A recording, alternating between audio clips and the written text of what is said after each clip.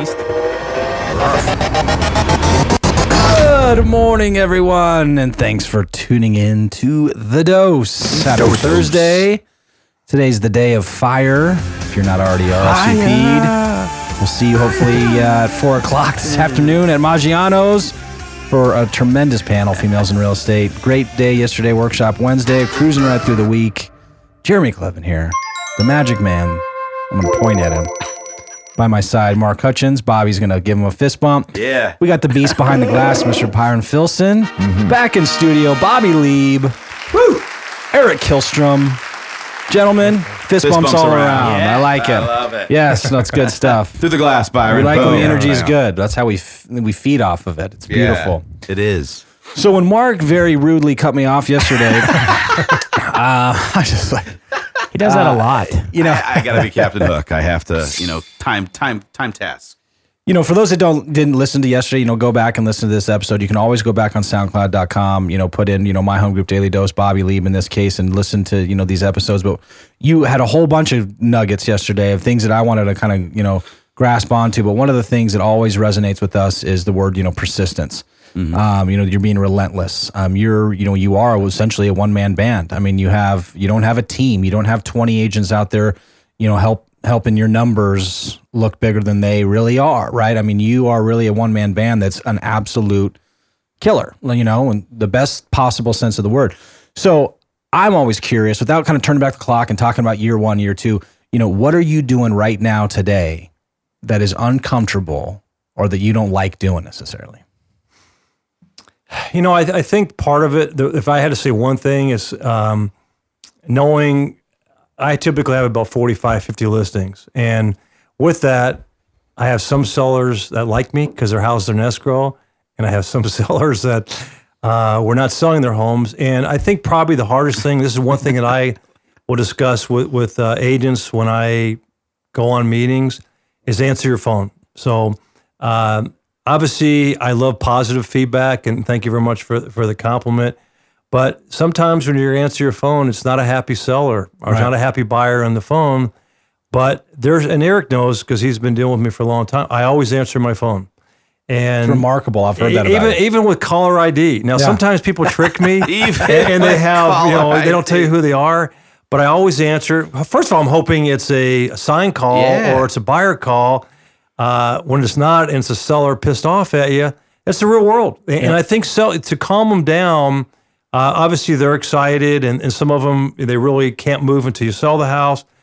But you just got to take those calls, and you got to try to work it out. You're not going to make them always happy. And, especially when you say, look, your house is priced too high or whatever, but I'm honest with them.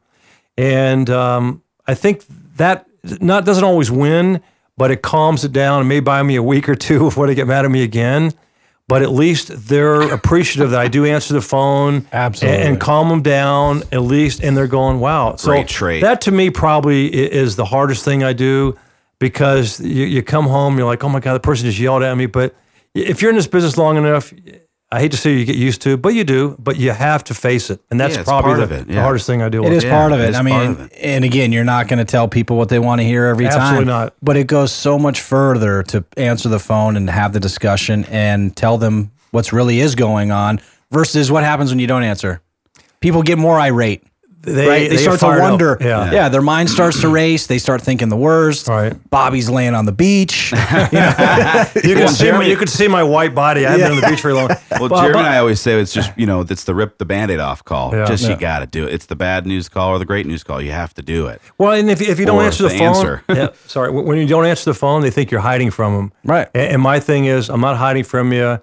It pretty much is what I told you it was going to be when you listed it where you did, because obviously, we all know sellers want the most money they possibly can, and they look at Zillow or some of the other sites on there, or their neighbors tell them it's worth X. And, when you go on the appointments, you say, look, here's where the price really needs to be, but let's reduce it in a few weeks if the feedback, and they always forget that. Right. So, but I think answering the phone probably is the hardest thing you do, but also can have the best benefits and rewards. We love to talk a lot about, the psychology of sales and planting seeds with buyers and sellers and kind of portraying the picture or portraying of what it's going to be like in the future and what to expect.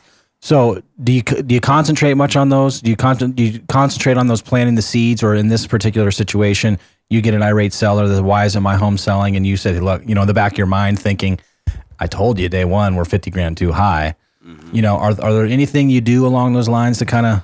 Yeah, I think what I tell you what's a good, you bring comps with, depending how long it's been in the market. I do, but you don't want to rub it in that I told you the price need to be where it's at. Right. Because unfortunately, all of us that are realtors know that 10 other realtors are telling them the same number. So in their mindset, and if they're looking at the social media sites, they're all telling them that, that's worth X. And so, the reality is, because I'm in a particular area, I have a little bit more strength to be able to say, look, guys, I just sold a house identical to yours down the street. Here's where it needs to be. But I do, again, I try to tell them initially, here's where, the number needs to be. I'll tell you, a good source for me is I do a lot with the Cronford Report, kind of putting a plug in. We plug it all the time. Great plug. Yeah, and Michael Orr is now back in England, but actually Tina spoke at my group the other day. She's awesome. Me, subscribing to that gives you a third-party endorsement, so it's not you telling the seller that here's what I think, here's what the real market number says, and these are the best. These are the people that and their numbers are local. You get some of the other, without saying their name, they're out of state. They're telling you, here's what the Phoenix numbers are. How can they tell you what the numbers are and they're out of state? Yeah. So for me, having the Cronford Report, which is published locally, and let's say it's a luxury house in Central Phoenix where I sell a lot of, here's the prices that the market's down 7% or whatever.